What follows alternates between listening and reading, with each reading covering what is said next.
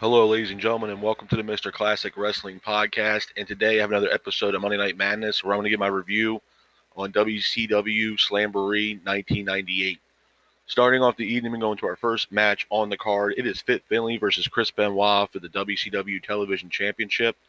Starting off the match is pretty much a back and forth match between Benoit and Finlay. Finlay's pretty much trying to keep the pace of the match. Benoit does hit Finlay with the chair, though. Benoit then goes for a tope, but Finlay hits Benoit with a chair on the outside. Benoit then hits two German suplexes on Finlay. Booker T is here. Finlay hits a tombstone on Benoit in the middle of the ring, pins him for the three, and your winner of the match, and still WCW television champion at that time, is Fit Finlay. I'm going to be 100% honest with you guys, man. I thought this opening match was not that good, to be honest, man. Chris Benoit, and I've stated this multiple times in different podcasts that I've done, Benoit is always going to give you 110% in every one of his matches that he's been in, and no one's going to change my mind. Fit Finlay, Finlay to me, he's a wrestler's wrestler. He's a mat wrestler. That's exactly what he is. And you can kind of somewhat say the same thing about Benoit, but Benoit's going to bring it. And I feel like Benoit should have won this match, even though they gave it to Finlay.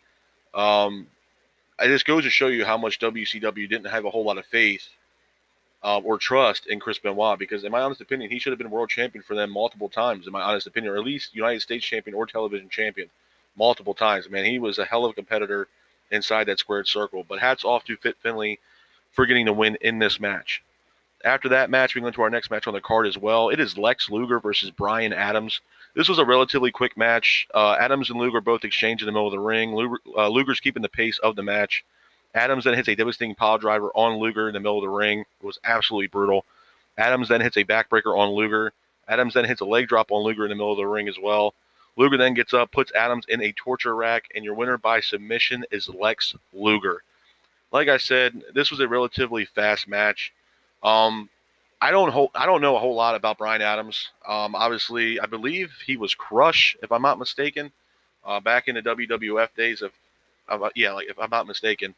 Lex Luger, I mean, again, man, he was Luger. To me, Lex Luger, when he was in WWF, or you can even go back early WCW NWO days or NWA days. Luger was fantastic, man. In the early 80s, mid 80s to early 90s, Luger was fantastic. He was a top-notch competitor, great world champion, in my honest opinion. And he had a lot of gimmicks, man. He was always Lex Luger, don't get me wrong, but he was also known as the narcissist Lex Luger, which I think that was one of my favorite gimmicks he ever had. Then you had the whole Lex Express thing when he was going up against Yokozuna. And then when he got into the NWO, I feel like his career at that point kind of hit a peak where that was it for Luger. You weren't going to see like a top-notch Lex Luger anymore. Now, credit Luger was getting up there in age and obviously wasn't as young as he used to be when he was in, early WCW days in WWF or WWE. Brian Adams, I mean, for what it's worth, I don't know a whole lot about the guy. Lex Luger, fantastic competitor. I was happy that he got the win in this match, but you can kind of tell that Luger, was starting to slow down a little bit, and just in my honest opinion. But hats off to Luger for getting the win in this match. After that match, we go on to our next match on the card as well. It is a battle royal with the cruiserweights. The winner gets an opportunity at Chris Jericho for his cruiserweight championship. The competitors in this battle royal were Chavo Guerrero, Ciclope, Damien, El Dandy, El Grillo, Juventud Guerrera, Marty Jannetty, which I was actually shocked to see him in this battle royal, Billy Kidman, Evan Courageous, I believe this guy name was Lane, if I'm not mistaken, Psychosis, Silver King, and one of the other names that shocked me was Swinger from ECW. He was in this cruiserweight tournament, or battle royal, I should say, which was kind of crazy seeing him, and Volano 4. It was a decent battle royal, relatively quick. I think it was maybe 10 minutes, if that. Ciclope ends up eliminating Juventud Guerrera for getting the win. And after the match was over, Ciclope ended up taking off his mask and revealed himself as Dean Malenko. And Dean Malenko will go on to challenge Chris Jericho for the Cruiserweight Championship, which leads us right into our next match on the card. It is Dean Malenko versus Chris Jericho for Jericho's Cruiserweight Championship. Starting off the match, Malenko quickly attacks Jericho in the middle of the ring. Malenko then hits a back body drop on Jericho. Malenko then hits a drop kick on Jericho as well. Jericho then gets up, sends Malenko into the ropes, which was a brutal spot. Jericho then hits a lion salt on Malenko. Malenko then hits a devastating gutbuster off the top rope on Jericho that looked absolutely brutal. Malenko then applies a Texas Cloverleaf on Jericho. Jericho ends up tapping out, and your winner of the match, and at that time, new WCW Cruiserweight Champion, is Dean Malenko. Number one, I was happy with the result of this match. Dean Malenko, to me, was very underrated, and I stated this a lot of times in the past, in other podcasts that I've done. Malenko was underrated as a cruiserweight, or just a competitor alone. I felt like he was a fantastic wrestler. He was a guy where obviously he was very short in stature, and his division that he wrestled in there was a lot of luchadors, Rey Mysterio, Psychosis, Juventud Guerrera, just to name a couple that were really fast-paced wrestlers, and you kind of wanted to see where Dean Malenko was going to fit into that kind of style of pro wrestling, and I think he really held his own, man. To me, he was one of the best cruiserweight champions of all time, in my honest opinion. I was happy with the result of this match with Malenko going over and becoming at that time at least, the new WCW Cruiserweight Champion, because to me, when I look at the Cruiserweight division, I think of Dean Malenko. He's a fantastic wrestler, fantastic competitor. So hats off to Dean Malenko for getting the win in this match. After that match, we go to our next match on the card as well. It is Diamond Dallas Page versus Raven in a Bowery cage match. Pretty much anything goes, weapons involved, hardcore kind of style. Starting off the match, DDP quickly attacks Raven. Pretty much a back-and-forth match between Raven and Diamond Dallas Page. DDP ends up choking out Raven with a bull rope. DDP then hits Raven with a VCR, which I thought was hilarious. The crowd was chanting ECW at this time. Raven then hits DDP with a trash can. Raven then gets up, or Raven hits DDP with a pan as well. Raven then quickly applies a sleeper hold on Diamond Dallas Page. DDP ends up breaking the hold, but also takes out the ref by doing so. The Flock is here. Van Hammer is also here. Van Hammer is no longer with the Flock at this time. Van Hammer ends up attacking the Flock. DDP then hits a diamond cutter on members of the Flock. The one that he landed on Billy Kidman in that cage was brutal. And then DDP ends up hitting a diamond cutter on Raven, pins it for the 3, and your winner of the match is Diamond Dallas Page.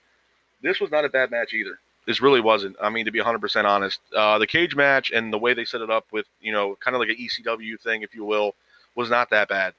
Diamond Dallas Page, to me, I mean, what can you really say about Diamond Dallas Page, man? I mean, the guy, majority of his career, he was a manager. He managed guys like Scott Hall, when Scott Hall was known as the Diamond Stud, early WCW days, and he's managed a lot of different talent. I believe he started his in-ring career at like 35, I believe. That's very, that's up there in age to actually start your in-ring career. And DDP he wrestled for a while, a long time, and made a hell of a name for himself as an in-ring competitor, in my honest opinion. Hats off to Diamond Dallas Page for getting the win in this match. After that match, we go to our next match on the card as well. It is Eddie Guerrero versus Ultimo Dragon. Pretty much a relatively quick match. Pretty much a back-and-forth matchup between Guerrero and Dragon. Dragon hits a head scissors on Guerrero. Dragon then hits an acai moonsault on Guerrero on the outside as well. Guerrero then gets up, hits a tornado DDT off the top rope on Dragon. Guerrero then quickly applies a Dragon sleeper on the Dragon. Dragon breaks the hold. Guerrero then goes to the top rope, hits a frog splash on the Dragon, pins it for the 3, and your winner of the match is Eddie Guerrero. This match, to me, is kind of like the first match on this card between Benoit and Finlay. I feel like Guerrero could have done a hell of a lot better than in this match. A big fan of Eddie Guerrero as well. Ultimo Dragon, I mean, what can I say about Ultimo Dragon? Fantastic competitor, man. I've stated this multiple times. A dream match for me would be seeing Ultimo Dragon versus Tajiri. I think it'd be an absolutely fantastic match, man. It'd be back and forth, and I honestly couldn't pick a winner. You put them in an Iron Man situation, 60 minutes inside the squared circle, man, sign me up. Sign me up. It'd be a fantastic match, man. But hats off to Eddie Guerrero for getting the win in this match. After that match, we go to our next match on the card as well. It is Goldberg versus Saturn for Goldberg's United States Championship. This was a relatively quick match as well. Goldberg's pretty much keeping the pace of the match. Goldberg hits a press slam on Saturn that was absolutely devastating. Saturn then gets up, hits a spin kick off the top rope on Goldberg. Saturn then hits a net breaker on Goldberg as well. Goldberg then gets up, hits a spear on Saturn, and then Goldberg hits his signature jackhammer on Saturn, pins him for the 3, and your winner of the match, and still at that time, WCW United States Champion, is Goldberg.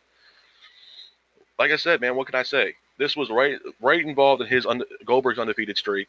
Goldberg's already had prior matches with Saturn where he pretty much dominated Saturn, and every single time they had a match together. And I can tell you right now, I knew Saturn, even back then, there was no way in hell that Saturn was going to beat Goldberg and break that streak. No way. No shot. No shot. I'm not taking anything away from Saturn. When he was in ECW, he was phenomenal, man. When he was in that tag team with Cronus, fantastic tag team, man. And it's crazy because if you look at the style of wrestling that he did in ECW compared to what he did in WCW, complete polar opposites. Complete, man. I mean, Saturn was doing high flying stuff, 450 splashes, moonsaults. I mean, it was crazy stuff that he was doing in early ECW days. When he got to WCW, man, it was just a whole different type of Saturn. And then from there on out, there was nothing like him doing moonsaults and stuff like that. It just didn't happen. I mean, him doing that spin kick off the top rope, that was probably the closest thing I've seen him do in WCW that even had any kind of relation to what he did in ECW. That's crazy, man. But hats off to Goldberg for getting the win in this match and at that time retaining his WCW United States Championship. After that, we can go into our next match, if you will, on the card. It is Eric Bischoff challenging Vince McMahon. The reason why I wrote this down and took notes about this because I thought it was really significant for this pay-per-view because I feel like at the time, people legitimately thought that Vince McMahon was going to show up at Slamboree and challenge Eric Bischoff. And you got to give credit where credit's due, man. Bischoff, he knew what he was doing. And he knew that he was taking over professional wrestling at that time. And for him to go out of his way to challenge Vince McMahon to a match and have Vince not show up on a WCW program is obviously going to put Eric Bischoff over as, the better competitor, if you will, that having Vince showed up. If Vince not showing up kind of shows Vince being a coward by not showing up. And this was actually pretty significant in WCW. It really was. So I definitely had to take notes on this and write this down and let you guys know how I thought about it. I thought it was awesome, with Bischoff being in the rope and the referee doing the 10 count and, pretty much counting down Vince McMahon and for not showing up in the match. This was phenomenal stuff, man. It really was. So hats off to Eric Bischoff for putting this together, man, because I thought it was absolutely phenomenal. After that, we go into our next match on the card. It is Randy Savage versus Bret Hart with a special guest referee being none other than Roddy Piper. Again, this was a relatively back-and-forth match. Hart was keeping the pace of the match. It was a decent match, but Savage ends up winning by disqualification. I wish it was a clean match, to be honest with you, and I've stated this in the past as well. I feel like once Bret Hart left WWE to come over to WCW and be a part of Ted Turner and WCW, I feel like it was all about the money when it came to Bret going over to World Championship Wrestling, in my honest opinion, because they weren't booking him like how Vince was booking Bret Hart. And I felt like, again, he was another wrestler that could have been world champion on multiple occasions, but it was at the time, it was just like Hogan and Sting and Hogan, And I feel like, Bischoff did not have a whole lot of faith or trust in Bret Hart as well. And it goes back to what I said about Chris Benoit. I mean, those two guys are great competitors, great athletes in that squared circle. And where's the world championships at, man? I mean, I'm not saying Hart didn't become world heavyweight champion, but it wasn't like they were pushing Bret Hart like they would push Hulk Hogan and how big of a star they made Hulk Hogan into be, even though he was already a big enough star as it was when he was with WWE and Vince McMahon back in the olden days. And then he gets into WCW and he's a humongous superstar, if not probably bigger than what he was in WWE. Once he joined the NWO, it was game over. Hogan turning heel, no one would have saw that coming. When Bret being the same thing, Bret was a phenomenal wrestler. I mean, a lot of people put him definitely in their top 5. Absolutely. I mean, people that I've talked about, Bret Hart's the best wrestler of all time in certain people's opinion. I definitely think people even for me, he's definitely in my top 10. No doubt. If he's not in your top 10 of favorite wrestlers of all time, I don't know what to tell you. I mean, the man has, a fantastic career, historic career. Has he gotten, screwed over? Yeah. Look at the Shawn Michaels match that he had. The Montreal screw job. That's never going to change anybody's mind on what happened that night. No way. No shot. And how Bret reacted. I mean, I think it was, if I'm not mistaken, Bret went backstage and ended up hitting Vince McMahon right in the face. Don't blame him. You screwed him over. What do you expect was going to happen? You think he was going to come back into work the next day with a smile on his face? No shot. No. My hats go off to Bret for doing that. And then he turned into a heel, and people hated him. Fact of the matter is Shawn Michaels should have never won that match, in my honest opinion. They were done with Bret, and Bret's contract was up, and they were afraid if Bret won, that he was going to take that world championship that WWE has at the time and take it over to WCW, which would have been a humongous slap in the face to Vince and WWE at the time. That's exactly why they screwed over Bret Hart in that match and gave the belt to Shawn. It's a joke, man. It was crazy. As far as Bret and WCW, man, they did not push him where I thought they should have pushed him and been a superstar because I felt like he deserved it. But once he got into WCW, man, it just wasn't there for Bret, and that's a shame. Moving on from that, we go into the main event of the evening for Slamboree 1998. It is the Giant and Sting versus the Outsiders for the Outsiders WCW Tag Team Championship. Again, this was a decent match, really back and forth match. It's always great seeing Sting in the ring, man. I thought Sting was a fantastic athlete and competitor, and I loved the Crow Sting gimmick. It was absolutely fantastic. Giant and Sting end up getting the win in this match and becoming the new WCW Tag Team champions, and rightfully so, man. I mean, how many times are you going to keep seeing Kevin Nash and Scott Hall be, the WCW Tag Team champions? You need to change it up. You need to make it fresh. You need to make it as new as you can. And I feel like this was coming into a time where they had that NWO split when you had NWO Black and White and then the NWO Black and Red, which I thought was a fantastic thing they did with that storyline with having the same NWO but two different types of NWO. I thought it was fantastic. And it was great to see who was going to join which team. Who was going to be on NWO Black and Red and who was going to be on NWO Black and White. It made for great television, man. It made for a great storyline. And I told you guys before, man, it's all about the storyline. Then the final product is them giving us a fantastic match. And that's up to them. That's what pro wrestling is all about. So as far as my rating of this show for Slamboree, I'm going to have to give it maybe a 6.5, 7. I'm not going to sit here and say it was the worst or the best. Obviously, there was a lot of matches I could have done without. Lex Luger versus Bryan Adams, I don't know why the hell they booked that match. I definitely could have done without that. The Finlay versus Benoit match I thought was not that good, in my honest opinion. The Battle Royal was okay. It was great seeing Dean Malenko come back.